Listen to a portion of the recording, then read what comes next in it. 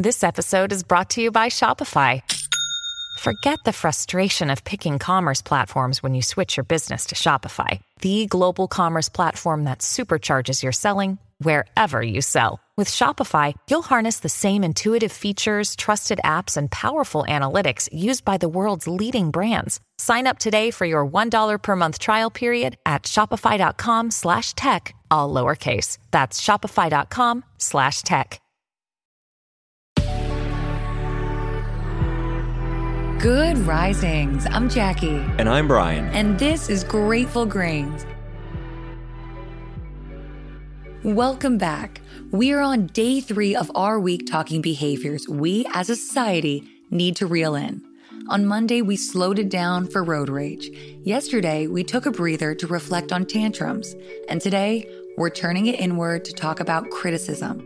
The Gottman Institute identifies criticism as one of the 4 horsemen of the end of relationships, alongside contempt, defensiveness, and stonewalling. And there's a reason it's first on the list. This nitpickiness spells the beginning of the end. It turns us against one another well beyond our personal relationships. Right.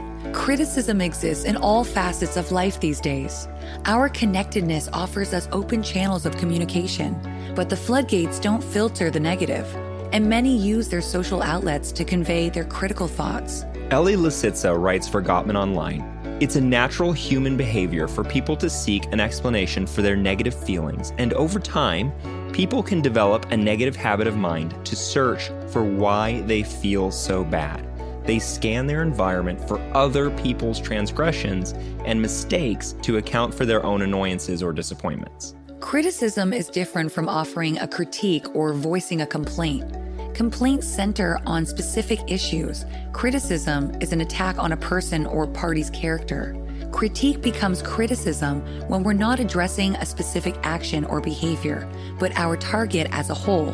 Words like always and never imply that the other person has a consistent negative and potentially permanent personality flaw. Again, that's criticism. Lisitsa explains criticism can have devastating effects because it makes the victim feel assaulted, rejected, and hurt. It often causes a couple to fall into an escalating pattern where criticism reappears with greater frequency and intensity.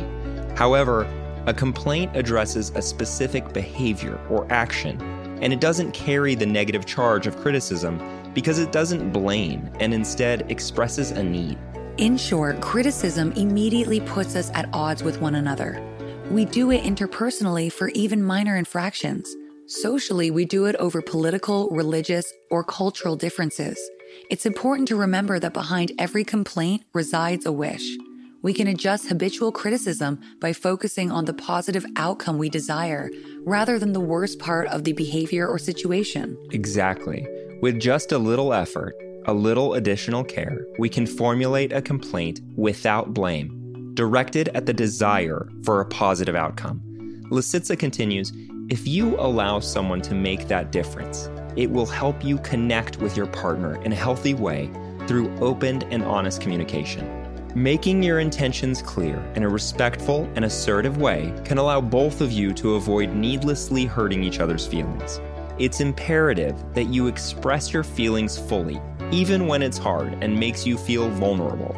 In fact, vulnerability, like we've said before, provides an opportunity for intimacy and connection. And instead of vilifying each other, the two of you can become a team, able to soothe and comfort one another." When you are a team, you create solidarity in your relationship or a sense of we-ness. You won't attack each other. Instead, you'll have each other's backs. And you can form a strong foundation of trust, respect, and loving support, even when you disagree or make mistakes. That is a worthwhile goal for any relationship. Dr. John Gottman explains that people don't usually think about what they need or what will remedy the situation. They think negatively about what their partner should stop doing to ease their own irritation or disappointment. But the positive need is the way their partner can shine for them. What we're suggesting here is that those very same ideologies apply to us as a people, in our dealings in society, in the way we handle one another in every facet of life. If we could drop the criticism, the overgeneralizing of one another, and we could unite as one human front, we'd be a much more hardy population. We'd be stronger. We get more done politically.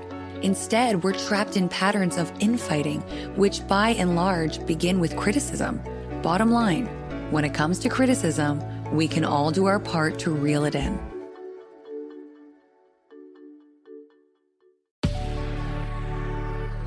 If today's topic is resonating with you, we welcome you to bring your thoughts over to our Instagram account at Good Risings.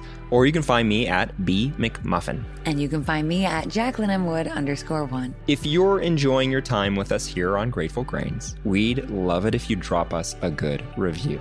You know we appreciate the support. And join us again tomorrow for day 4 of our week, Reel It In. Until then, remember, a better tomorrow starts with today.